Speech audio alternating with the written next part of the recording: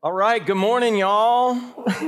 Hey, man, did it not feel good yesterday just walking outside at any point in time and feeling the oppressive humidity just come right through your bones like winter is finally over, amen? And those of you that don't like it, y'all have air conditioning, man. But I'm saying the water's warming up, and that's a good thing. So my body's feeling a whole lot better on that. But, man, I'm not looking for perfection here. You know, how many of y'all, if you were looking for perfection in this life, how many of y'all know that you've already blown it? How many of y'all know that the world's not going in that direction?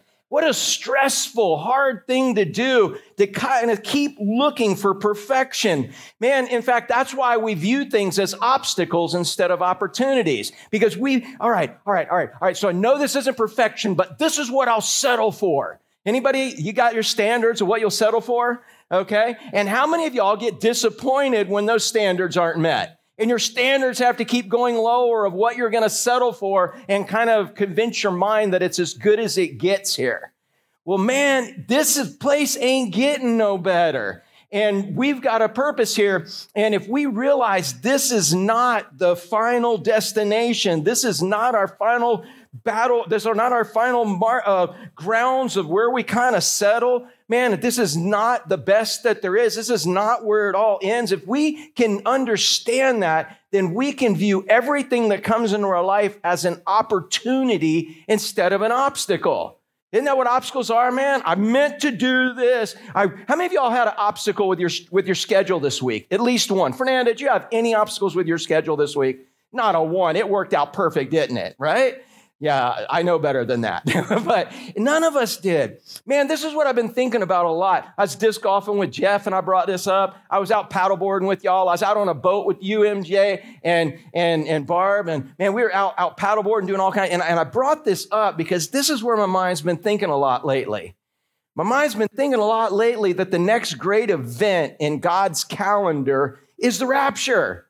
Amen? Now, for those of you that are mid-trib, we're not going to argue about it. I don't really care. I'm pro-trib. It's going to happen, all right? But I think there's no reason for the church to be left behind. I don't think there's any. I think Jesus is just as anxious for us to have this wedding as we are. Probably more anxious because he knows what's happening. But man, I really believe the next great event is that we are getting married to Christ. We are going to have the marriage supper. It's so crazy y'all are singing about it. I've been thinking about that. The minute we have the rapture, the minute we're in heaven with him, how long are we going to be in heaven with him? All right, I know you're going to say forever, but during this marriage supper, how long are we going to be up there? 7 years, man. And while we're there for 7 years partying, hey, are there any of y'all that like weddings, actually like weddings? Let me see your hands. Yeah, Destiny, I could tell you like weddings. Y'all. Man, yeah, you like weddings. You like all that pomp and stuff, fanciness. Dude, this is going to be a wedding to beat all weddings, man. This ain't going to be like, that dried out chicken breast with a couple of pieces of shriveled asparagus. And man, dude, this is a wedding feast, man. You think I'm thinking about the food, right? But I'm just saying this is going to be a 7-year wedding. Man, it's a feast. And that's what we're going to have with him. How many of y'all are pretty stoked about that? Is that not going to be cool? Yeah. And again, we're not talking about what goes on in this earth. We'll briefly mention it, but what happens on this earth during that time is that there's 7 years of tribulation. Antichrist comes, whether it's a person, a system, whatever, comes. There's peace for 3.5 years. He's got everybody suckered in and gullible and believing that he's actually the Christ. Can you believe the world would be so gullible to buy into somebody being a savior other than Jesus? Could you imagine a world that gullible? We live in one. It's getting easier to imagine as each day. All you got to do is have all the news channels tell everybody, and they do. They believe it, right? Hey, this dude's a savior. Well, what about the Bible? No, this guy, because your brains get bombarded, and there it is. And so that's what's going to happen here. And then halfway through the whole deal, he turns on everybody, man. But it's all under God's authority. You see, God had a piece of property a long time ago called Eden. It was perfect. And Satan came in and kind of messed it up and convinced man to blow off God and do his own thing. Man now had a responsibility to make decisions he wasn't qualified to make, trying to choose between good and evil. How many of y'all mess up on that? Anybody here call good evil and evil good ever? Did you do that today? Not today, obviously. Let's ask your wife. All right? I'm just saying. Man, and so God's been just waiting patiently, and at some point, God is going to rebuild a new heaven and a new earth. But man, at some point, God is going to bulldoze this planet. He's going to purify it. He's going to change it. It's going to be back to Eden again. And he's gonna totally demolish it. It'd be like you buying a house on a great location, but you got to demolish the house before you can build the new one. That's what the tribulation period is going to be. From our perspective, millions, countless numbers of people are going to get saved during that time and martyred right at the same time. But the Jews, they're going to go through tribulation and they're going to finally recognize their Messiah. And all the people who are shaking their fist at God saying, leave us alone. Angels are going to be kind of flying over saying, hey, all this destruction's happening because God's trying to get your attention. God wants your attention. Give your life to him. This isn't where it's all about. And they're going to be shaking their fist at him saying, leave my earth alone. Leave me alone. Get out of here. You've already made enough mess. And those people are going to be judged eternally. At the end of all of it, he's going to clean it all up. And then we have 1,000 years, which is what the Jews were looking for the first time Christ came. What's that called, y'all? Millennial reign. A millennial king, 1,000 years.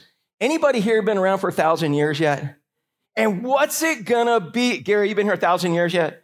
I always pick on you for being on. Somebody last week said, oh, Carol Ann, she's probably back in Michigan now. She said, you better quit calling Gary old because we're the same age. Anyways, but I can talk like that because she's not there real big. Otherwise, that little short, stocky lady will come and hug me and cry all over me. But you know that's true. I love her to death, man. She's one of my favorite snowbirds, man. But anyways, where are we at? Oh, 1,000 years, man. Dude, 1,000 years. Chris, can you even imagine 1,000 years? Now think about this 1,000 years. The earth is going to be perfect. It's going to be perfect. It's going to be Eden-like again. Perfect. How many of y'all have ever experienced a perfect life? A perfect earth? A perfect place? Man, as beautiful as Utah was, man, you know, Mormons messed it up. I'm just messing with you. I'm just saying, as beautiful as it was, it's not as pretty as it was 1,000 years ago. It's not as pretty as it was 2,000, 3,000 years ago. Man, I'm a Florida cracker. I grew up and I have seen places in Florida that you guys could only imagine. Dude, when I was a kid, they were filming Tarzan movies between Orlando and Ocala. Literally, go back and watch the Johnny Weissmuller. Man, we all knew how to go, oh, oh, oh. We all, because we would grab a vine and swing out of a tree as a kid, man. Before y'all came and made us have to wear shoes. Man, we had a pair of shorts on, no sunscreen, no nothing, right, Chuck? Yeah, man, we just went. You'd swing into lakes surrounded by the best tangerines and navel oranges, whatever oranges you want, and you get so tired of eating, you start throwing them at each other, man. And I'm just saying, man, I got to experience things. But even as beautiful as that was, Scott, you grew up in Florida, up in Tallahassee, man. That was so pretty that one Jackson dude, not Stonewall, the other one, right? I did go ahead my disclaimer last week, all right? I told you that the two history nerds over here and here corrected me, and I like that correction, so thank you. It was Andrew Jackson, right? The guy who became president. Yeah, before, it was so nice that he wanted it. But what I'm saying is, as beautiful as all of that was, dude, it's nothing compared to perfection. Can you imagine what it's going to be like on a perfect earth? Anybody? A perfect earth. How many of y'all are going to be there? Anybody going to be there? If you have Christ, you're going to be there. That is awesome. Now, it would be a very cruel joke, Chuck, if we had a perfect earth. Every place we could just pick, Chris, we could pick whatever size waves we wanted, whatever kind of break you felt like that day. Right, Brandon? Oh, tell me that wouldn't be dude. And then you know what the cruel joke would be? That we didn't have the body to be able to do it. Because it's this body like 200 years old. And I'm like, what kind of body am I going to have for 1,000 years, y'all? A perfect, glorified body. I have never had one of those. How many of y'all ever had a perfect body? Anyone? Nate, remember what yours looked like before you got married, bro? I'm just saying. No, I'm messing with you. I'm messing with you, man. You can have it back again. Look at this guy, man. He's, all right. But the point I'm saying is, we've never experienced perfection, have we? We've experienced better times, But listen, for 1,000 years, I'm gonna live in perfection. Have you experienced anything like that so far? Nothing like that. Then at the end of the 1,000 years, Satan gets loose. Oh yeah, no Satan for that 1,000 years. You can read all about it in the end of Revelation. Man, at the end of 1,000 years, man, Satan gets put away, the great white throne judgment, and now the heaven, the new heaven, earth doesn't go away. The new heaven comes out like a bride coming out to the bridegroom. Man, you go read about in the last couple of chapters, man, you read about the platform of the new heaven and all the different colors of gemstones that these giant platforms are made out of, the whole base of it. And then think about Jesus Christ in the middle as the light shining. And the beauty that comes. You ever have a little diamond? You ever take a little diamond and see the sparkles? John, you ever see the diamond? Man, just look at the sparkles. It's beautiful, isn't it? Can you imagine the size of heaven as a giant diamond and gemstones of every color and God being in the middle lighting it up? Is that cool or what? What do you think, Thomas? Sound interesting to you, man? Sound like a place you'd like to spend a little time? You're going to spend eternity there. And this is pretty sweet. This is what I've been thinking of. All right, so this is what I got. How long am I going to be in heaven, y'all? How long are you going to be there? Forever also. Good. Make sure you know that. Because of Christ. That's it. No other way to get in. He said, I am the way, the truth, the life. No one can come to me except they go through the Father. There is no other way. And God gives you that faith to believe. You accept it. Man, He gives you an eternal home in heaven, and the Holy Spirit seals you. Man, He takes that wax and drips it on your head and stamps it. No one can remove it. He seals you eternally for Him. But man, we're in heaven. But guess what? What happens to the earth? Nothing, dude. We've got a perfect earth. You know, some of y'all were like talking to me one time like, well, I heard in heaven there ain't no more sea. Anybody heard that before? Well, first of all, whatever's in heaven, I'm going to dig because I'm going to have a glorified body that's only going to want what God wants. So even if heaven was a giant bowl of Brussels sprouts, how many of y'all said, yeah, I ain't real sure about that. A giant bowl of Brussels sprouts, that's heaven. Now, some of y'all, Nate's like, bring it on, babe. For you, I'm going to say a giant T-bone steak.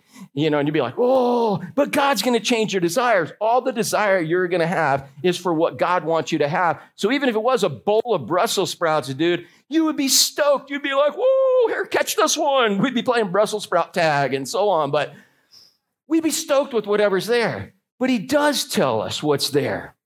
He tells a lot of things that's there. And what's the most awesome thing? Who's the most awesome thing that's there?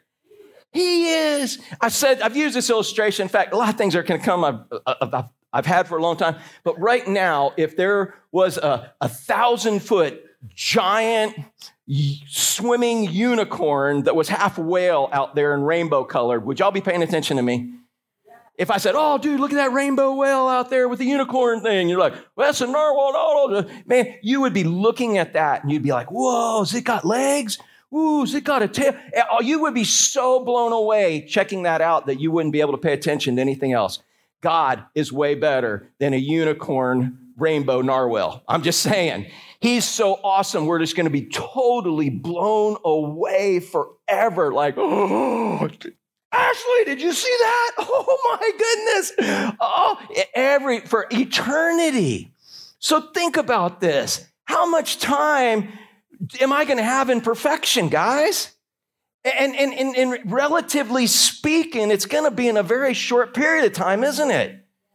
I mean, soon He's coming back. And that word soon in the Greek is the word we get the word tachometer from. It doesn't mean that it's happening in a week or 2 weeks. It means it's revving up. It's revving up. Dude, how many of y'all know how to drive a stick shift? Terry, you know how to drive a stick shift, right? Dude, you got that clutch in, man, and you're revving it up, man. When it revs up and finally the light turns, you don't do this with your wife in the car, but I'm just saying, man, you got it revved up. The RPMs are up, and when you pop that clutch, what happens, buddy? Woo! Yeah, them wheels, and you just take off. God is revving things up, fixing to pop the clutch, y'all. Is that not good news? Fixing to pop the clutch. I mean, how many of y'all in your own lifetime, do you understand all the changes we have seen in our lifetime? I was talking to Thomas last week over All You Can Eat Chicken, man, right? And I couldn't believe it. Thomas, you were born in 1995, right? The things that he doesn't even remember, a dial-up phone connected to a wall. He was too young. Y'all remember the first internet? You remember that? That's as far back as he goes. Now, sitting in the bathroom with no phone, having to read old magazines or the back of boxes, he doesn't have any clue about that one. You had to have a light on, man. I'm just saying, things have so revved up in life. They've so exponentially changed. God's revving it up, and he's fixing to pop a clutch. I don't know when, but when you pop the clutch, how long does it take to actually get the thing moving? Boom. Exactly. It's gone. That's what the word soon means. You see it revving up. No, he's fixing to pop a clutch. And that's a good thing. So here we are. Man, handwriting's on the wall. It's closer than it was. We know that for sure. We know that as soon as he pops a clutch, we've got a phenomenal wedding. How many of y'all are excited about a really cool wedding? Johnny, I know. Dude, there it is, my wedding. Oh, 7 years. You ever been to a 7-year wedding? Especially one you didn't want to leave? That's awesome. So soon he pops the clutch. There's a wedding. That's going to be pretty awesome. Soon as the wedding's over, brand new earth. It's a perfect earth, an Eden earth with a glorified body. Terry, there's not going to be murky water to dive in, only if you want it. You have to order it from God. God, I don't like all this clarity. I want some murk and sharks all around me. I'm like, no, God, I want some little fish and clarity. Yeah, but it's perfect. The perfect earth. Can you imagine? You might not even need scuba gear, dude.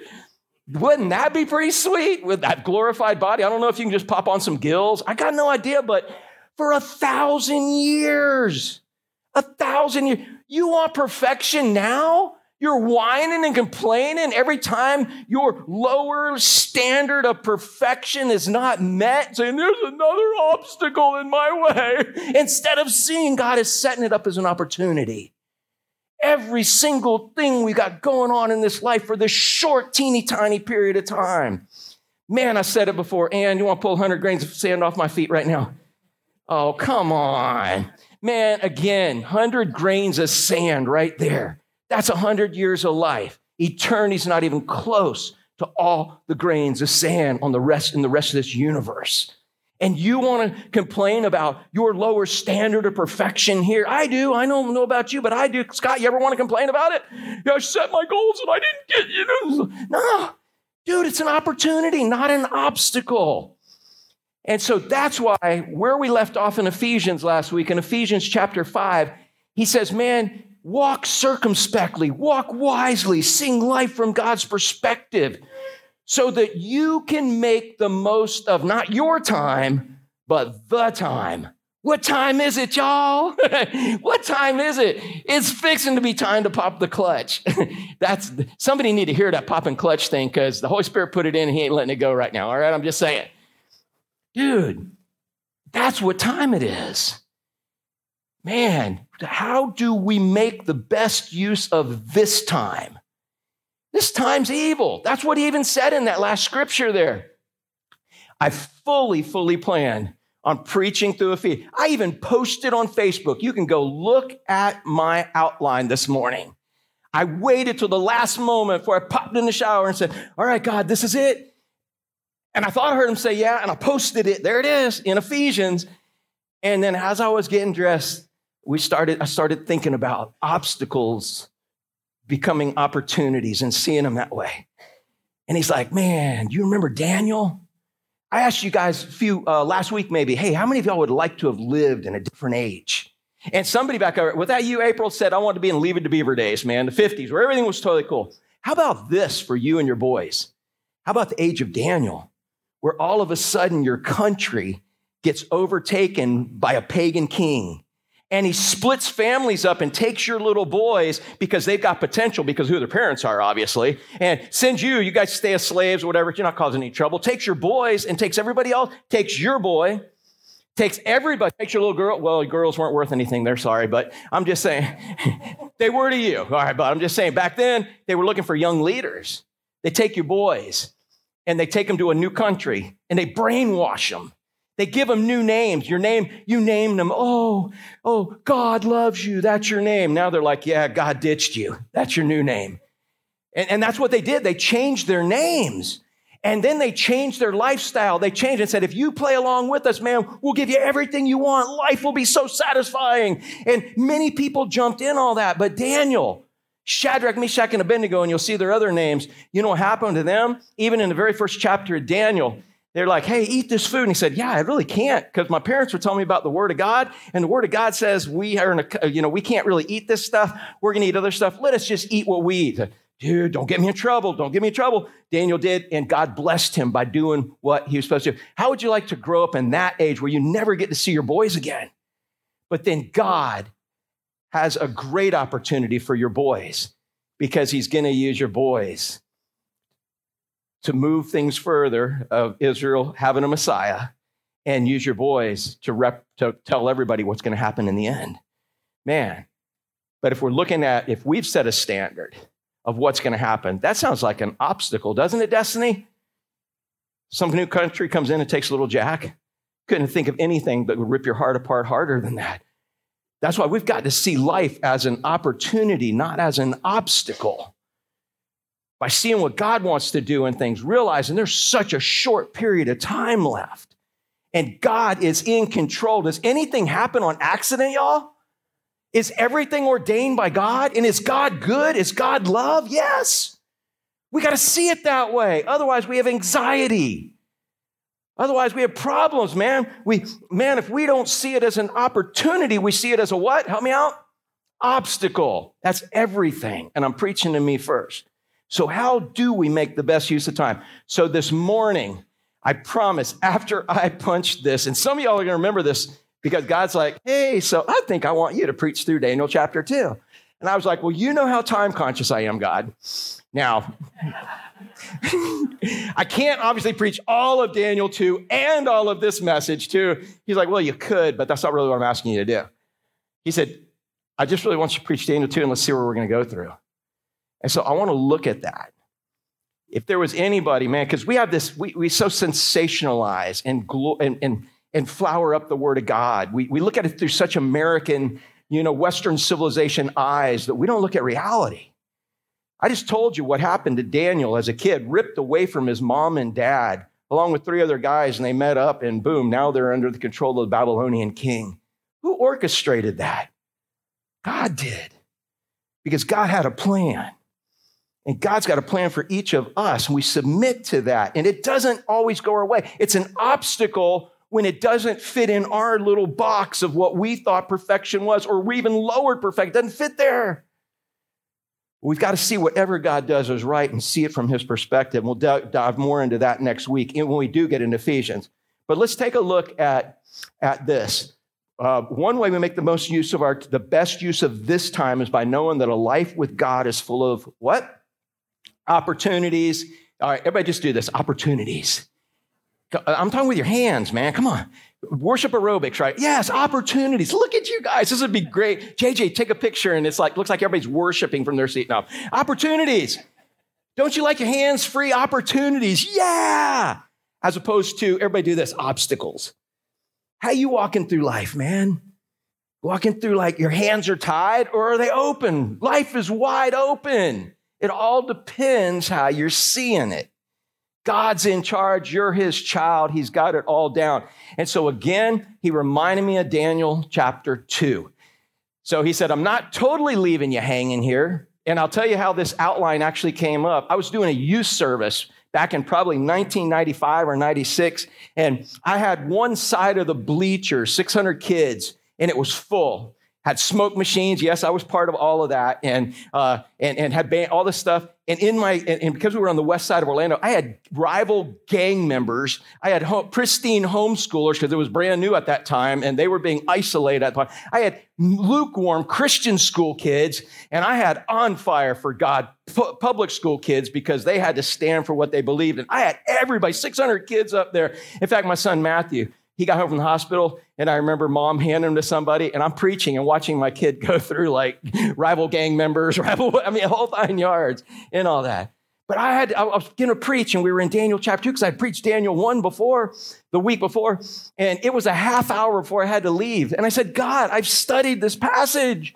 God, I don't have an outline. I don't have a way to do this. And within 15 minutes, God gave me this outline, okay? So it is kind of 90s-ish. I'm not trying to be a rapper, but it is a way that will help you remember these things. That's how, when God said today, I want you to preach Daniel chapter 2, he's like, you already got this. You just let me flow, but here's your outline. So here we go. All right, you're going to walk through this with me super quick. This is worship aerobics. Are y'all loose? Ready to go? All right. Come on, help me out, man. You got to play along. This will help you remember it because I still have kids that remember this. But all right, I'm going to tell you the big outline real quick, and then we're going to preach through it. So, all right, so the first thing is a secular sigh. Just go, oh. All right.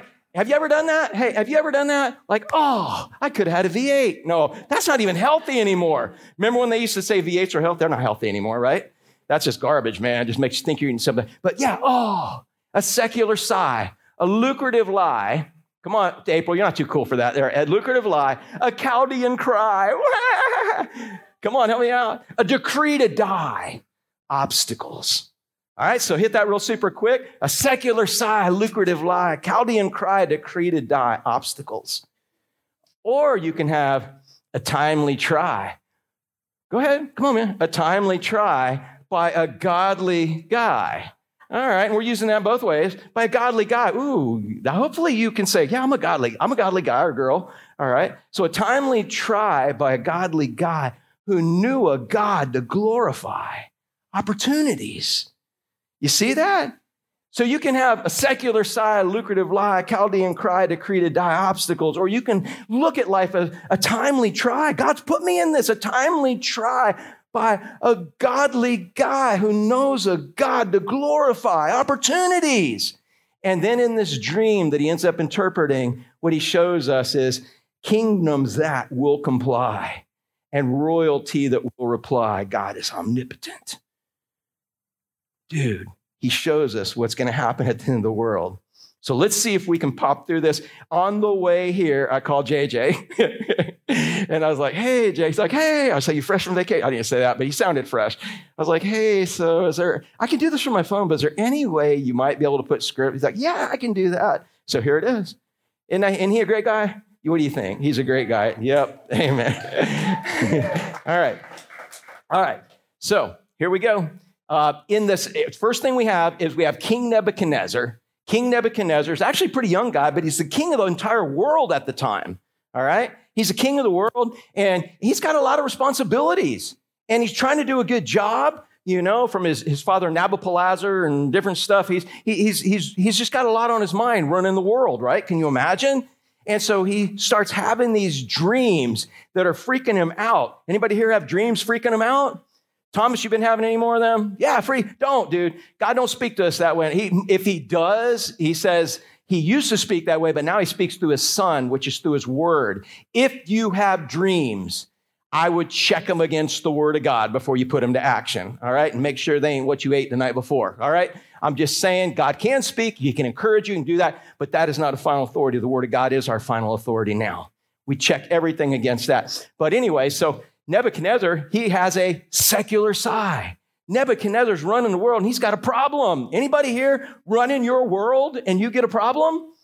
Yeah, Fernanda, you ever running your world? I know how your world works. You're running your world and you got a problem. Karen, you're running the world of the doggy place. And they're secular sigh. Did you have a few secular sighs there? Yeah, man, secular sigh. Oh, how many of y'all, let me see your secular sigh one more time. Ready? Oh, anybody really experience that ever? A secular sigh. That means, secular means worldly. It means I have everything the world has to offer. I have those resources, those things, and they don't have a solution. Look at this in Daniel chapter 2, verse 1. In the second year of the reign of Nebuchadnezzar, doing a great job, fine king, Nebuchadnezzar had dreams. His spirit was troubled. Dreams over and over and over. Hey, you have one dream, that's one thing. What if you had the same bad dream every night? Anybody ever experience that? Yeah. Dude, that's pretty disconcerting there. That will give you a secular sigh. What are you trying? He didn't know God, so he couldn't do like we do. Hey, God, what do you want to do in this? Instead, he's trying to figure it out himself. It starts off like a little ping pong ball bouncing around inside his head, right? Anybody ever have a ping pong ball bouncing around inside your head? Trying to think? And then all of a sudden it turns into a baseball. And then it turns into a bowling ball. And your wife, your husband, your friend, and your Bob, no, not saying you've been saved, but it's you coming home with that bowling ball. And you're like, hey, what's wrong, honey? Oh, nothing's wrong. I'm okay. And you're like, no, you're not. That's all Nebuchadnezzar. That's a secular side, dude. You got it bouncing around in your own head, and that's all the solution you got. And how many of y'all know that you don't have a solution? That's the benefit of having God as your leader, as your king, as your everything, because you can say, God, what do you want me to do with this? And then he shows you, and it's an opportunity, not an obstacle. In the second year of the reign of Nebuchadnezzar, Nebuchadnezzar had dreams. His spirit was troubled. His sleep left him. What do you become like when you don't get any sleep? Some of us, your dad be like, because I know your dad only stays awake when he's got important things. Otherwise, he can snore anywhere. But I'm just saying, what's your dad like when he gets no sleep? You don't have to say it. You know, what's Selma like when she gets no sleep? Crabby. Okay, there. That's all I'm looking for right there. I'm not looking like y'all, turn on each other. I'm not trying to start a war in there now. All right. So you get crabby. You get delusional. You don't make even good decisions. So, man, all this is going on inside him. Then the king commanded that his magicians, enchanters, sorcerers, this is like Oprah, Dr. Phil, and the politicians. That's what the Chaldeans are. And, Oz, and I don't even know, Jerry Springer. I'm just saying, dude, he's calling every spiritual person he knows in his kingdom. Every spiritual person, every political person, he's calling every non-godly person that he's been looking to for advice. And he's trying to get advice on how to deal with this secular side. Have you ever done that? Have you ever called? Gavin, you're working on houses, right? And you're like, oh my goodness, when can I find a person to really fix my dock and my boat and my blah, blah, blah? The world let you down, right? That's what's fixing to happen. It ain't that he's not trying. So the king commanded that the magicians, these were the enchanters, the sorcerers, these are all his psychic friends. The Chaldeans, these were the politicians of the day. And he summoned them all to tell the king his dream. He said, you guys come here and you tell me my dream. So they came in and stood before the king. And the king said to him, I had a dream and my spirit's troubled to know the dream. God, guys, I run this world and this dream's freaking me out. I need to know what to do about this situation here in life. Then the Chaldeans, these are the politicians. Tell me things don't ever change. The Chaldeans said to the king in Aramaic, oh, king, live forever. Boy, that makes you feel better, doesn't it, Steve? Hey, I got a dream. I'm freaking out. Oh, live forever. Like this? No. They're trying to butter him up. They're trying to change the subject. They're trying to change things because they can't solve the problem. So they change the problem. They change the line of thought. They change it, and they never solve the problems. Aren't you glad our politicians aren't that way? Aren't you grateful they solve all our problems? Aren't you glad you can count on them, that that's who God tells us to count on to solve our problems? And I am being facetious. Who do we count on to solve all our problems? And if you're counting on Almighty God, you don't have a secular side. That's why it's called a secular side. It's a worldly way to solve your problems. The Chaldeans said to the king in Aramaic, oh, king, live forever. Tell us your dream and we'll show you the interpretation. You got a dream freaking you out? Tell me the dream. Jimmy, tell me your dream. And then I'll tell you what it means. Is that really going to help you? I could say whatever I want to say. That's the lucrative lie. Chaldee, he had a secular side, but these guys were living a lucrative lie. They were constantly just telling the king what he wanted to hear, and for the most part, it didn't even matter. It just worked, whatever. Now he needs a real answer, and he has nobody to give him a real solution. Man, us as believers who know the Word of God and know God intimately, we have real solutions to real problems, amen? So don't live that secular lie, that lucrative lie, because one day it's going to get found out. The Chaldean said, tell us the dream and we'll show you the interpretation. Then the king answered and said to the Chaldeans, the word from me is firm. if you don't make known to me the dream and its interpretation. Scott, I want you to tell me what I dreamed last night. How about that? Come on, Scott, let's go. I'm counting on you, buddy. If not, I'm going to turn your whole house into a dunghill. That's kind of what the king does, right? Yeah. So he's saying, you tell me the dream and you tell me the interpretation. You shall be, or he says, you shall be torn. Oh, forgot the dunghill. You're personally going to be torn limb from limb, and your house will be a dunghill in the King James or in ruins. So yeah, your wife and kids will live in a dunghill, and you're going to be torn limb from limb if you don't tell me my dream. Wow. That's a tall order, especially if you've been living a lie, isn't it? You've been able to shyster everybody your whole life. You've been able to connive and do this and blah, blah, blah. You've learned from the very best liars the universe has to offer how to play the game. And you've worked your way up till you are there. But one day the truth is going to be required of you. And when you need the truth, you don't have it if you've been living a lucrative lie. It's kind of like the guy at work that promised he could do all this, knowing it would never be called upon. But once it's called upon, finally, he can't pull it off. You get fired. That's what's fixing to happen when they got fired, man. King's tick, limb from limb, your house is going to be a dunghill. But if you show the dream and its interpretation, that's all you got to do. Julia, what did I dream last night? What did I dream last night? And then you can interpret it for me. Yeah. Oh, Pastor Eddie, live forever. Yeah, right? Yeah, that's the game. That's all you got to offer. Change the subject. Because that, you're going to see, they even know it takes a big God to be able to pull that off. He said, but if you show me the dream, its interpretation, man, you're going to receive from me gifts, rewards, great honor. Therefore, show me the dream and the interpretation. What do y'all got to lose? Y'all have been promising me this forever, right? Y'all have been promising you're going to fix the water and say in the Treasure Coast forever, right? You guys have been promising you're going to fix this, you're going to fix that, you're going to fix the deficit, you're going to fix the inflation, you're going to fix... Dude, do it.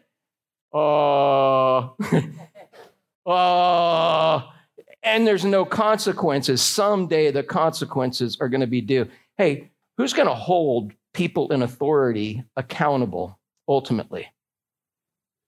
Who's going to hold them Laura? God. You can escape justice. You may own the justice system. You can escape justice, but you will not escape judgment.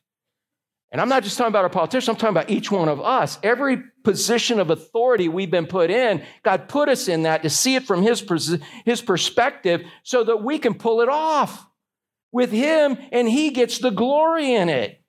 But when we're living that lucrative life, we got to answer for that one day. So, man, he said, therefore, show me the dream. What do you got to lose? Isn't that what God says? Live for me. Do this for me. Man, what do you got to lose? I'm going to give you a reward, great honor. It's going to be awesome. Does not God offer that? Why do we try to live a lucrative lie? Because sometimes we get sucked more into the world than we do the word. That's why I'm preaching this today. This is what makes a difference between an opportunity and an obstacle. Living in the world's an obstacle. Living in the word is an opportunity. They answered a second time. Oh, perhaps you didn't hear us the first time. Let the king tell the servants the dream, and we'll show you the interpretation. Maybe you didn't hear that before, right? All right, look at this. The king answered and said, I know certainly that you're trying to gain time. You see where I'm thinking right now?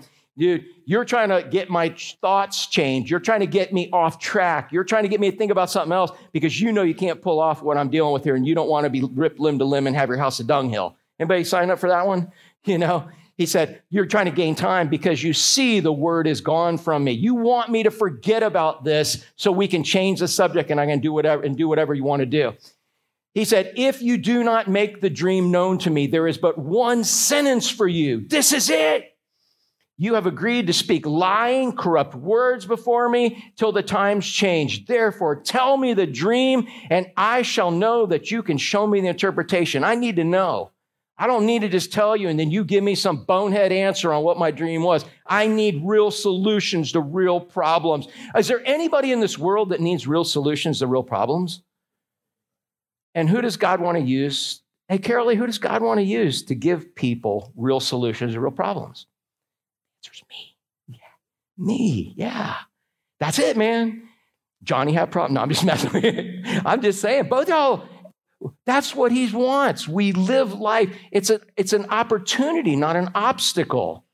But we have to be walking with God, not like living our life and all of a sudden somebody needs to hear from God. Oh, wait, let me just give him a call. I haven't talked to God in a while. No, you're walking with him. And that's your natural response. God is using you as an unkinked hose, Gary. It's just flowing, man. That's what God wants to do.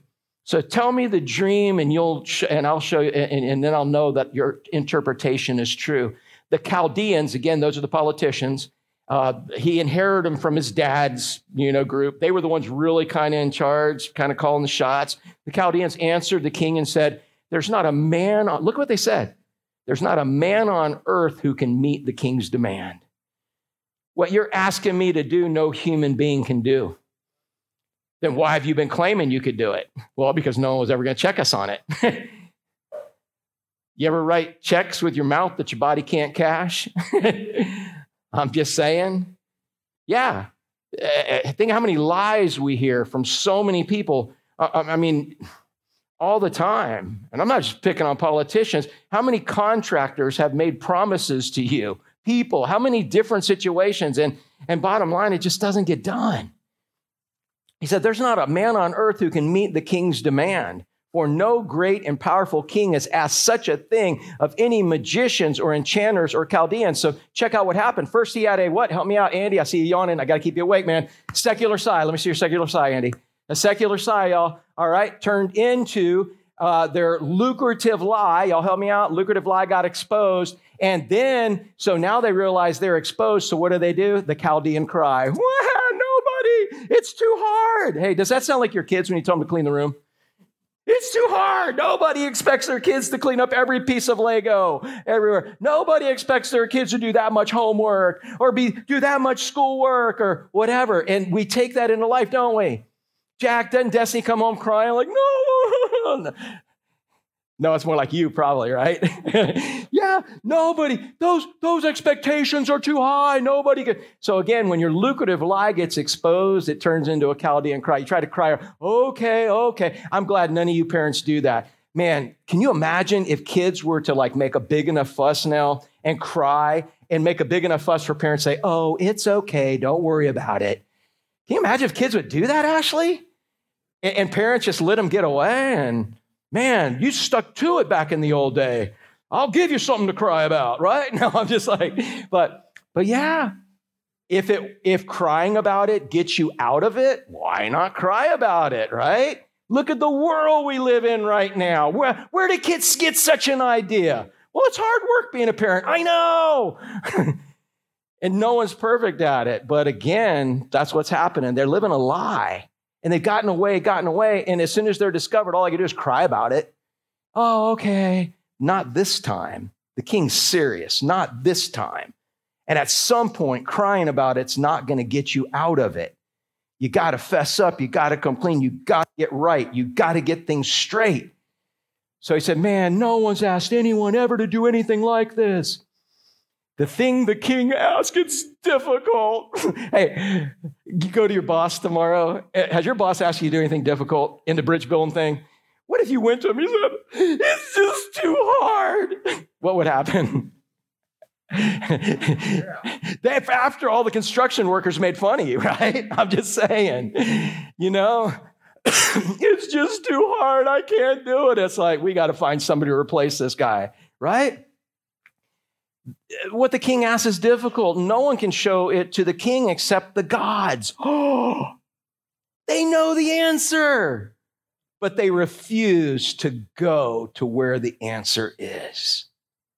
Wow. Can you imagine someone? Scott, I saw you getting ready to go, man. That military sleep, man. Oh, you were in bliss, bro. Just say, watch, I'll ask Gavin and he'll give me the right answer. Gavin, what's the answer? God. All right, there we go. Yeah, the thing, it's difficult. No one showed the king except the gods. God, can you imagine somebody having the answer, knowing it's the answer, knowing it's where you make the investment, knowing where you put all your cookies, man, what jar to put them all in, and not doing it. Can you imagine someone doing that? Because you saw that guy in the mirror, didn't you? As all of us have. Man, if you know that's where the answer is coming from, get the answer from him. It's from God. It says, man, the answer is not dwelling with flesh. It's from God. But yet they refuse to go there. Don't be that guy. Because again, what do we have, man? We have a secular sigh, a lucrative lie, a Chaldean cry that ends up being a what? Decree to die. A decree to die. Because of this, the king was very angry, very furious, and commanded that all the wise men of Babylon be what? Destroyed. All the wise men weren't even invited in this. These were just the top dudes.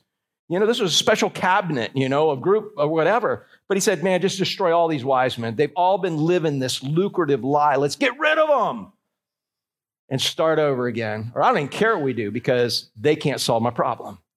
So the decree went out. The wise men were about to be killed, and they sought Daniel's companions to kill him. Here we go, Bob.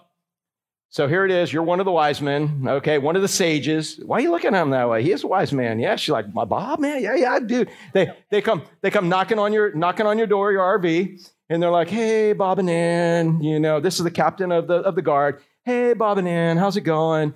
Hey, we're here to kill you guys, and we're killing all the wise men. I don't know if you heard, because, it really wasn't on the internet and so on, but we're coming to kill all the wise men, so we're just gathering them up. Y'all come with us. How many of y'all, Dean, would that be an opportunity or an obstacle?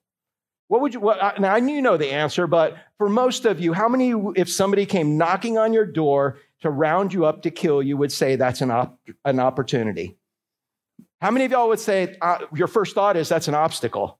Anybody? Yeah, it's an obstacle. But Daniel, it was a timely try. Daniel knew God had this set up. He was here for this point in time, a timely try by a godly guy.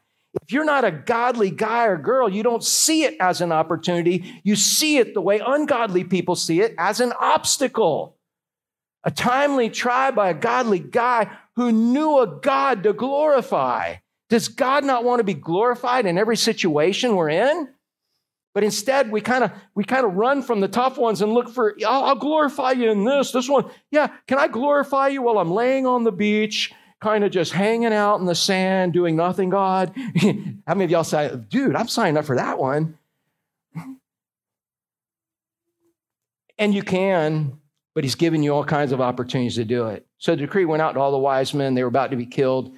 They sought Daniel and his companions to kill him. Here it is, opportunity, but we don't see it that way. Then Daniel replied with prudence and discretion. Hey, so if somebody was knocking on your door, Johnny, somebody's knocking on your door, boom, boom, boom, hey, we're here to kill you, man. Would you respond with prudence and discretion right off the bat? Deep prudence, yeah. Deep, yeah. I'm not so sure I would. That's where I have some of you in my life. Tom Knowles is one, because he knows I probably, when they knock on my door, I don't have prudence and discretion. And then I have it later after the fact, after I've blown up a little bit. I don't know if that represents any of y'all. I try not to be that way. When I'm filled with the Spirit, I'm not that way. But when I'm carnal, I am. And when somebody's knocking on my door to kill me, I'm probably carnal, if I'm not seeing it from God's perspective. Daniel replied with prudence and discretion to Arioch, the captain of the king's guard, who had gone out to kill the wise men of Babylon. So he's talking to the dude who's coming to kill him. Man, that's like, that in itself, you got to have some wisdom from God to know to do that.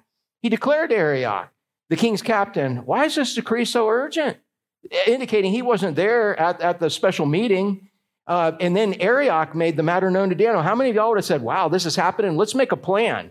Hey, let's start a revolt. Let's start a way. Let's figure out how we're going to run away and hide and go do something else, instead of what does God want us to do? See, that's the difference between an opportunity and an obstacle. An obstacle, John, is when you think of all what you're capable of thinking of.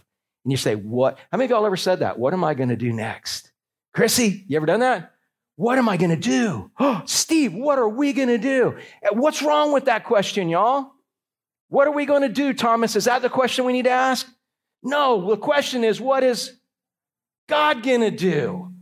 That's the difference between an obstacle and an opportunity. But how many of us, that's where we go, what are we going to do, honey? What are we going to do? What am I going to do? You already know what you're going to do. You're going to freak out and try to take the easiest route out, and you're going to make a wrong decision because the short-term consequences are most favorable, and you'll deal with the long-term ones later. And that's a whole nother message if you want to know.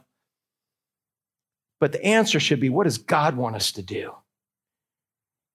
Why is this decree so urgent? Arioch made the matter known to Daniel, and Daniel went in and requested to the king to appoint a time to him that he might show an interpretation, and gave the king some hope.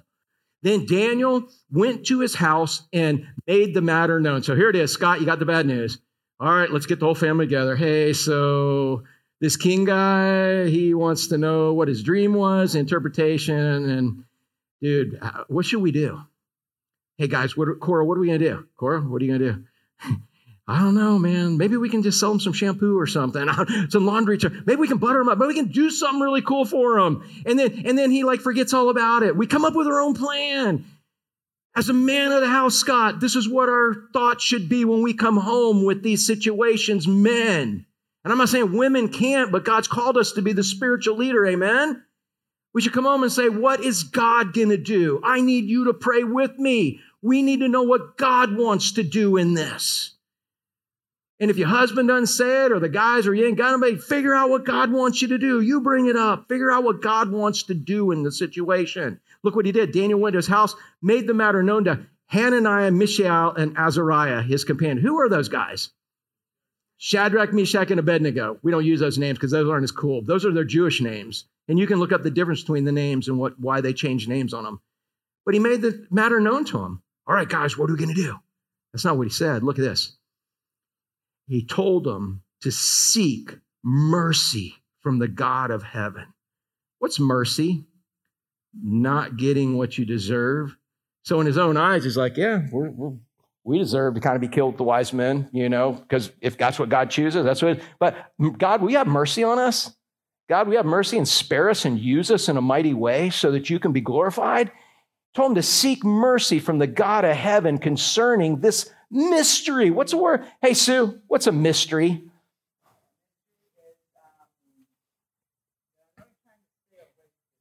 Okay, that's why I'm helping you. I'm helping you here. All right, help me out. What's a mystery? It's something you don't have the answer to, right? Thank you for that honesty right there. I appreciate that. How many of you are having a hard time staying awake? Is it? Yeah, all right, that's good. No problem, man. I'm okay with that. He told him to seek the mercy from the God of heaven.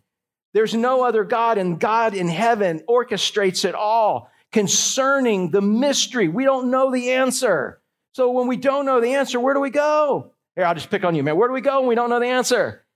God. Yeah. That's where, are there ever things you don't know the answer to? Yeah, that's where we go.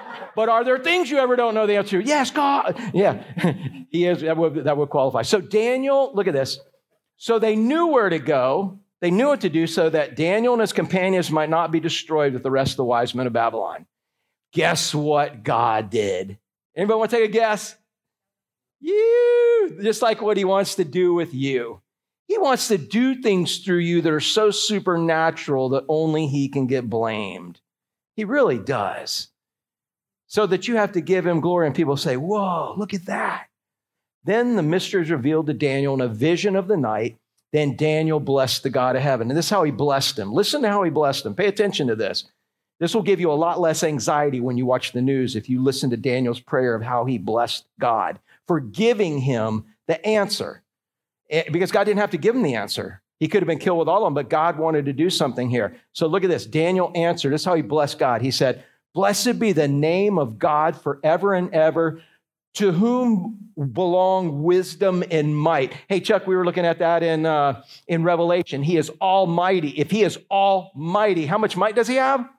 All might. If he's got all might, how much might you got? Yeah, you got none. Yeah, I'm like, oh, dude, you're going to fight with God? Let's watch this. I'm selling tickets. No, but yeah, if God is almighty, he's got all might, and you ain't got none. Man, so if you need some might, where are you going to get your might from? The one who has all the might, which is God, and that's the deal he's given us. Quit trying to do it in your might, because it's nothing. It's nothing compared to his. And the whole world keeps trying. That's why they keep getting the secular side, the lucrative lie, the decree to die, all of those things, the Chaldean cry. That's what you see. Man, to whom belong all wisdom and might? If he has all that, where are you going to get it from? Him. Look at this. He changes the times and seasons. All right. Now you're like, well, he doesn't make very many seasons in Florida. Yeah, he does. We got snowbird season. We're in lovebug season right now. We're fixing to hit hurricane season. And then we got summer season. Yeah. And then it comes on. I'm just saying, man, it's like, no, he makes seasons. You know what he's talking about here? He makes time periods. Wow, look at the chaos the world's in. Go look at world history and see how new powers. I'll never forget, I had international businessmen tell me about a year ago, when everything's going down, he's like, well, he said, you know how Great Britain kind of ran things for a while? And I said, yeah. And he said, then America ran things for a while. He said, well, right now China's running things for a while. That's what international businessman told me. He said, just if people can just make decisions based on that, then that's just how history works, right? You can agree or disagree with that, but the fact is, I challenge you to check out what China owns and whatnot. But it's nothing that God doesn't set up. He changes the times and seasons. Look what else. He removes kings and sets up kings. So if China is truly running everything, who put China in charge? You're like, we did, that party did, or that. No. Who put China in charge if they're in charge? God did. And it's kind of uncanny if you read history and you read the Bible, how God has always given people leadership they deserve. That's hard for us to swallow. You want to kick them out of your schools? You want to kick them out of your businesses? You want to kick them out of your government? You want to kick them out? Where's God when we need him? He's like, you kicked me out. And it's not that he wasn't powerful enough to stay. And even in the midst of the ultimate darkness, can you not still have him? And do you not still have him? And can you not be a light in the middle of darkness? And the darker the world gets, the lighter your light shines. So it doesn't matter. Here's Daniel, Shadrach, Meshach, and Abednego, who got sold off, taken off, got stripped from their parents. They got brainwashed. They got everything, but God's using them right now.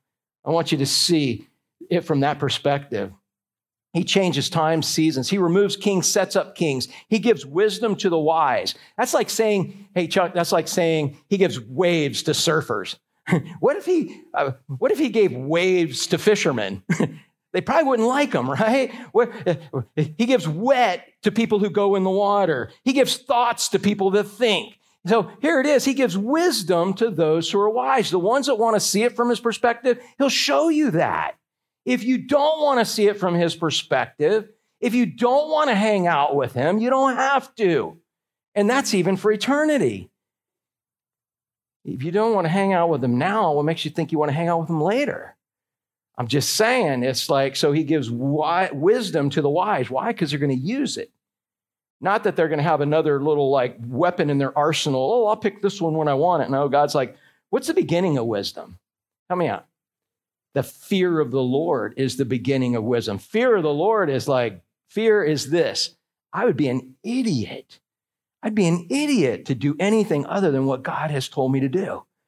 Because what's God the expert at? Everything. So everything. He's almighty and he's the expert at everything. So what area of your life are you better qualified than God to take charge of? None. And fear of the Lord is realizing that. Like, dude, if he's almighty and he's an expert at everything, maybe I ought to just turn it all over to him and follow him, which is what he's asked for. He gives wisdom to the wise, knowledge to those who have understanding. Understanding is knowing how to use the wisdom. He didn't want you to, man, have you ever, as a pastor, I've given people Bible verses and they've turned them. They've used them for dangerous things. They've used them to hurt themselves. That's casting pearl to swine, is the way Jesus called it. It's like God doesn't want you just to know the Bible and know the word so you can use it however you want. He says, I'm going to give wisdom. I'm going to give knowledge of me to those that are going to use it for the right reason. And if you don't use it for the right reason, he can take you out. He reveals deep and hidden things. He knows what is in the darkness. The light dwells in him. That's what we've been seeing in Ephesians. To you, O God of my fathers, I give thanks and praise, for you have given me wisdom and might. You have made known to me what we asked of you, for you have made known to me the king's matter. That's what they asked. So there he is. That's his prayer. God, you're in charge. You didn't have to do it, but this is what you did. Therefore, Daniel went to Arioch, whom the king had appointed to destroy the wise men of Babylon. He went and said this to him, do not destroy the wise men of Babylon. Bring me in before the king, and I will show the king the interpretation. That's good news for the king. Then Arioch brought Daniel, and look how Arioch brings him in. He's got a smile on his face. Arioch brought Daniel in before the king in haste and said to him, I have found among the exiles from Judah, taking claim. Isn't that what the ungodly and the worldly do? They take claim for stuff. Watch how Daniel, who he gives glory and credit to. But Arioch is, I have found this guy from the exiles, from nowhere. You shall reward me because I have brought you this. God wants you to give him glory. And the more things you give God the glory for, the more things he'll give you to give him the glory for. And I'm not talking about stuff. I'm just talking about situations. I found among the exiles of Judah a man who will make known to the king the interpretation. The king declared to Daniel, whose name was Belteshazzar. That's his Babylonian name. It means something like Baal kicked your God's butt. That's kind of really what it means in reality. Are you able to make known to me the dream that I have seen in this interpretation? Are you able to make known to me? Daniel answered the king and said, no wise man, no enchanters, no magicians, no astrologers can show the king the mystery that the king has asked. Nobody can do that. No. So the king's like, oh, just what I thought. But man, y'all read with me the next 1, 2, 3, 4, 5, 6, 7. Read me the next 7. Help me out, guys. The next 7. You're like counting. How many of y'all are counting right now? Here we go. Just follow with me. But, all 3 of you. Come on, man. Come on, man. Daniel just said, no one can do this. No one on earth can do it. But look at this. Help me out. But, yeah. But there's a God in heaven. Man, don't you like those but God statements in the Word of God? Next time you have an obstacle and you see it as an obstacle, remember this, but there's a God in heaven. But there's a God in heaven. And it's not, what do I want to do? What do I want to set as a goal? What do I want to see happen? What does God want? Because that's what God's going to do. But there's a God. Does that change your life? Chris, does that make a difference in your life? But there's a God. You got any applications for but there's a God? Yeah, but there's a God. That makes all the difference in the world. There's a God in heaven who reveals mysteries. He does a lot of other things, but that's what he needed him to do at that time. And he's made known to the king Nebuchadnezzar what will happen, in the latter days. So his dream is about kingdoms for the rest of eternity, all right, or the rest of history of man. Your dream and the visions of your head as you lay in bed are these. So he says, here's your dream. He tells him the dream, and remember the dream because he's going to give us the explanation of the dream. But remember the dream. To you, O king, as you laid in bed and came thoughts of what would be after this. And he who reveals mysteries made known to you what is to be. So in other words, king, your dream's a prophecy. Your dream is what is going to happen after you. In fact, when you look at this in the interpretation, the dream is going to be what is going to happen until Christ comes back. If we can see what's going to happen until Christ comes back, you know what we can do? We can look at what's already happened, and we can sort of see where we're at. Amen? Don't y'all want to know where we're at in history of man and how close it is to Christ coming back? Check this out. So he said, this is what's going to be. But as for me, the mystery has been revealed to me, not because any wisdom I have more than all the living, but in order that the interpretation be made known to the king and that you may know the thoughts of your mind. So God just, for whatever, here's the reasons God gave me this, all right? But here it is. This is the dream. What did I dream again, Julia?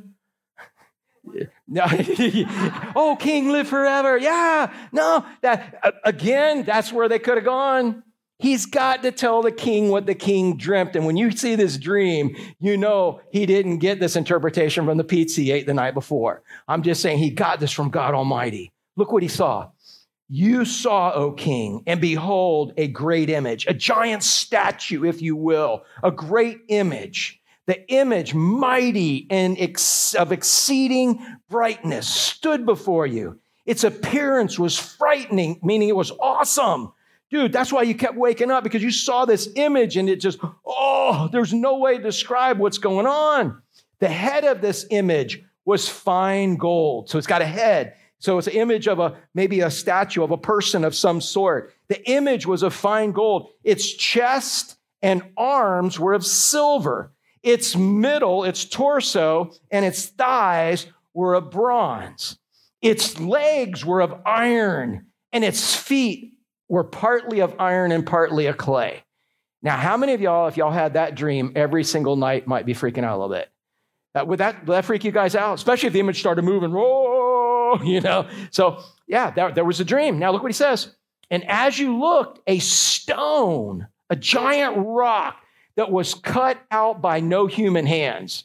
It's not just a rock that y'all could have chiseled out. Dude, it's taken one of those, not a little rock y'all found in Utah.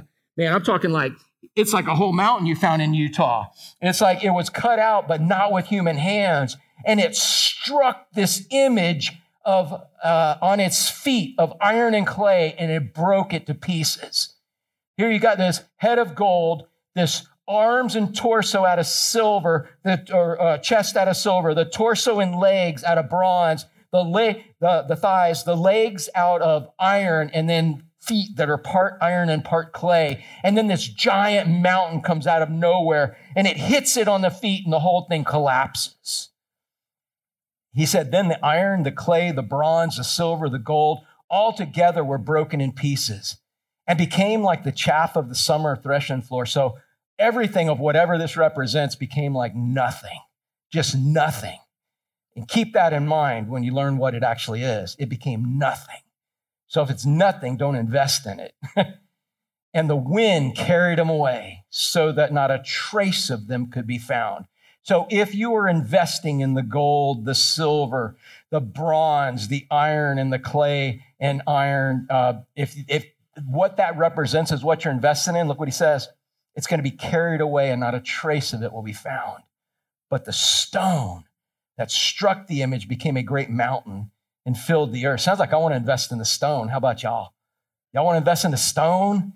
He said, the great mountain, and it filled the whole earth. This was the dream. Now we'll tell you the interpretation. So Nebuchadnezzar's like, yeah, dude. Yeah, buddy, that's the dream. That's it. You, O king, the King of kings, to whom the God of heaven. This is Daniel, a little servant slave boy, talking to the king, the guy who runs the universe, but he's talking on behalf of God, so he's got holy boldness, the same holy boldness you should have as you're walking in the Spirit, telling people what God wants you to say. You represent the King of kings and Lord of lords. There's no timidity about it. There's love, there's kindness, but there's truth.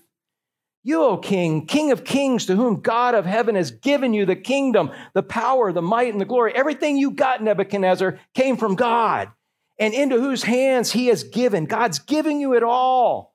Wherever they dwell, the children of man, the beasts of the field, the birds of heaven, you make rule over them all. You are the head of gold. So, in the statue, the head of gold is actually the kingdom of Babylon. And it's not under Nabopolassar's dad, it's under him, Nebuchadnezzar. He's the head of gold.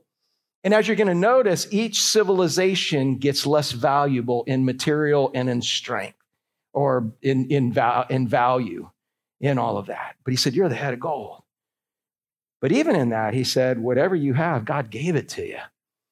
Dude, Thomas, everything you got. You ain't got much right now, man, because you're traveling light through life, right? But whatever you got, whose is it? Who gave it to you? And what's he want you to use it for? For him. So it's not an obstacle, it's an opportunity. That's why he gave it to you, to use it for his glory. So he said, Nebuchadnezzar, you're the head of gold, and God's made you that. You got some accountability to him. He said, another kingdom inferior to you shall rise after you. So if you know anything about world history, there was Babylon. The next kingdom was Medo-Persia, the two arms. And then Medo-Persia turned into Persia, which is the chest and the arms of silver. He's prophesying this ahead of time, but it's come true. And you have a third kingdom of bronze. Bronze was the strongest material they knew, but it wasn't as valuable as gold or silver. He said, and that one is going to come, and that's going to be the torso, and it's going to be two thighs. All right, so who conquered Babylon? Medo-Persia, and then Medo kind of fell off, and Persia took over. Who conquered Medo-Persia, y'all? Greeks. The Greeks, Alexander the Great, the Greeks, and he had a mighty kingdom, right? And at the end, though, after he died, what happened to his kingdom? It divided. Those are the two thighs. And look at this. It even says, which shall rule over all the earth.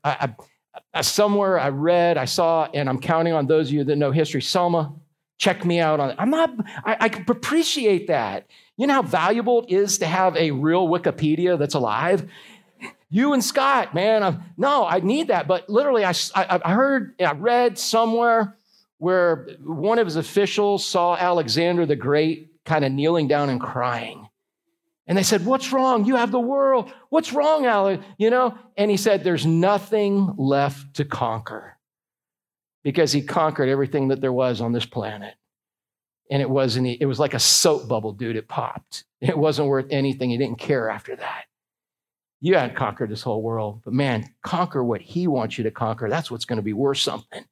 So he said, there's a kingdom that's going to arise after you, a third kingdom which shall rule over the earth, the torso and the thighs. Hey, who conquered Greece now? Rome conquered Greece. And there shall be a fourth kingdom, strong as iron. Iron, that's like ruling with an iron fist, right? Iron. And this fourth kingdom, strong as iron, because iron breaks to pieces and shatters all things. And that's how Rome ruled. Hey, who conquered the Romans, y'all? No one. So that means that you go to Roman restaurants. You guys hang out with Roman people. What happened to the Romans, man? They fell apart because they just totally fell apart. And in fact, part of Italy, and people talk about a revised Roman Empire or whatever, but Rome basically fell apart. Are we still in the Roman age right now, y'all? All right, let me ask you a question. Are we still in the Babylonian age? Are we still in the Medo-Persian and Persian age? Are we still in the Greek age? Are we still in the Roman age? Rome's still in charge? Check this out. Yeah, they fell apart, man. But look at this. It says, it shall break all of these. Look at this next part. And as you saw the feet and toes, partly potter's clay, partly iron. What do you think about clay and iron mixed together? There's no bond. There's no cohesiveness. They all come together in this world to overtake everything. They have some world elitist system of some way, shape, or form that we don't know what looks like. But the world leaders all come together and they form the feet of this civilization of man, but they can't get along. They can't agree. They can't be cohesive because they all are looking out for who? Are they looking out for you? Is that what the world government's looking for? No, they're looking out for who, Jimmy? Themselves. And if this piece of iron is looking out for itself, this piece of clay is looking out for themselves, this piece of iron, can they ever come together? No. Maybe for a season when they all want the same thing, but they never all want the same thing. And so what he says, it'll be a divided kingdom, but some of the firmness of the iron shall be in it, just as you saw iron mixed with the soft clay. And as the toes of the feet were partly iron and partly clay, so the kingdom shall be partly strong and partly brittle. Hey, so if we're not in Babylon, we're not in Medo-Persia, we're not in Greece, and we're not in Rome, either we're in between this, or I don't know, could we possibly be in the toes, y'all? Does this describe our world system right now? Maybe it's all being set up for this. But regardless, we know we're not in Rome. We're somewhere down at the end of all of this. But look at this next part. He says, as you saw the iron mixed with soft clay, so they will mix one another in marriage, but they will not hold together, just as iron does not mix with clay. And in the days of those kings, those leaders, the elite people who are taking over the world, who are all coming together for this one world government, when it does happen, it's not a matter of if, but when it all happens, he said, in those days of those kings, the God of heaven will set up a kingdom that shall never be destroyed. Has he set that up on this planet yet? So we are in there in those feet. We're in between the feet. Next thing to happen is for the kingdom to be set up that will never end. He set one up in our heart, and we're all part of that. But he said, the kingdom of heaven he will set up a kingdom that shall never be destroyed, nor shall the kingdom be left to another people. It shall break in pieces all the kingdoms and bring them all to an end, and his kingdom will stand forever. So what kingdom's going to stand forever, y'all? What kingdom you part of?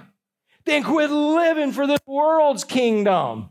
He said, seek first, seek always, seek only the kingdom of God. And he said, and his righteousness, doing what the king has asked you to do. And what does he say is going to be added to you? Everything. So again, the way to see the difference between an obstacle and an opportunity is realize that, man, perfection's not here.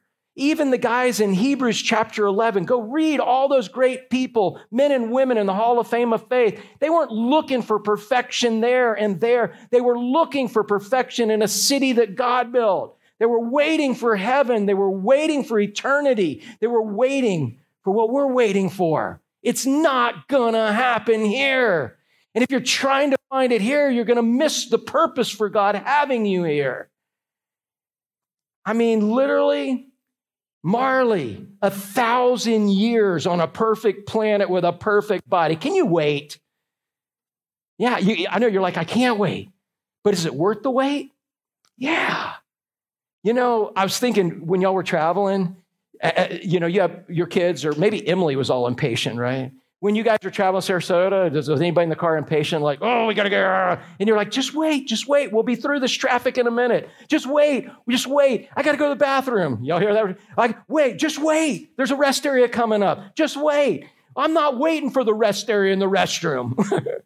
And what happens if they didn't wait? They mess everything up.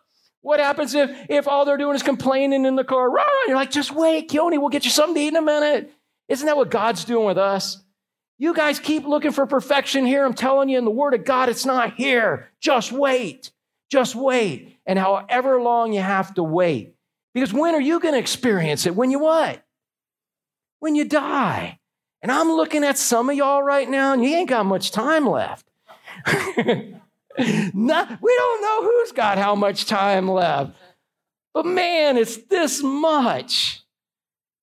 To live on an earth that's going to be perfect forever. An earth that's perfect, and you have a glorified body.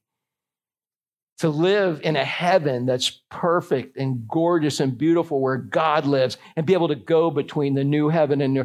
Can you wait? Like Marley, you're like, no, I can't wait. But can you wait? Yeah. Quit settling for Satan's substitutes here. And do what he's asked you to do. He says that when you do what you're supposed to do here, it will make it better for you there. I don't fully understand that, and neither do you. But he said, I'll make it worth your while. He said, all these kingdoms that the elite think that they're in charge with, he said, I'm going to break them in pieces. All these people who think they're in charge, that they're calling the shots in this world. Do you think there's literally human beings who are thinking they're in charge of everything? You know, and I'm not even talking about the little dudes like Bill Gates buying up all our farmland. I mean, you just look at it and you're just like, oh my goodness, Schwab. Go study Schwab if you don't know who he is, and look at what he has publicized his plans for the human universe. You know, and Elon Musk, he gave us free speech back again, but he's planning on us living in space and eating pills, man. That's why our food's being destroyed. I'm just saying, you're not finding your perfection here. And none of these guys are your friend or your savior. Christ is. Wait. I got to go to the bathroom. It's really bad. Just wait. You like that one, MJ? Just wait. I can't. Hold it. Just wait. Hold it. God will give you grace, the desire and ability. Because if you don't, you're going to make a mess. Just wait. Because one day, man, you're going to be in perfection soon. He said, all this the world thinks they're in charge of. Dude, I'm destroying it all. Not a bit of it's going to be left. Just as you saw that a stone was cut from a mountain by no human hand, and that it broke in pieces the iron, the bronze, the clay, the silver, the gold, a great God has made known to the king what shall be after this. The dream is certain, and its interpretation is sure. There's world history for y'all right there. What side are you on? Are you on the team that's going to last forever? Or are you sucking up to this world that basically, I just got to get what I can get right now? Man, just wait. Live for him. Focus on him. Seek first the kingdom of God and his righteousness, and everything you need here to do what he wants you to do, it'll be provided for you. But know that in a very short period of time, Chuck, 1,000 years on a planet that's perfect. Man, Chuck and I were joking maybe 10, 15 years ago when Okeechobee, we saw stuff pumping in and all the pollution when we've had the first bad ones come through. And we were joking. We were like, yeah, we're going to tell our grandkids one day, we're going to be out here surfing. Hey, we surfed without hazard suits on. We actually got in the water and we could actually get wet. And it's not far-fetched now how polluted and junked up everything is. Just wait. 1,000 years on a perfect planet. And that's just the beginning. Somebody ought to write a song. Oh, and when we've been there 10,000 years, it's like we just got there. There should be some song lyrics about that. How great thou art. Man, so what side are you on in this? Just wait. He wins. We're with him.